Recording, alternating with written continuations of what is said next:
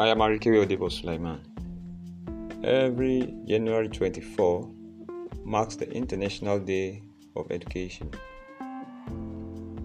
It is important to note that education drives the world in terms of overall scientific and human development.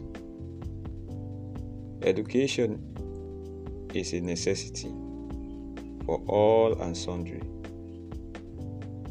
Education leads the path for sustainable development, and this guarantees lifelong learning, where individuals unlearn, learn, and relearn basic concepts to move their nation forward.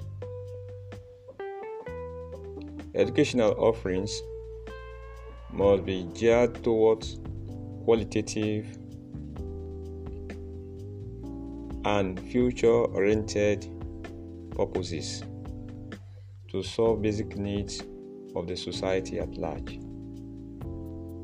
The time is now to reimagine our future and chart workable plan towards the attainment of the year 2030 agenda for sustainable development, with particular focus on goal number 4, which is geared toward inclusive and equitable quality education in order to promote lifelong learning opportunities for all by year 2030.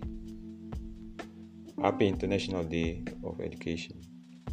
We are blessed.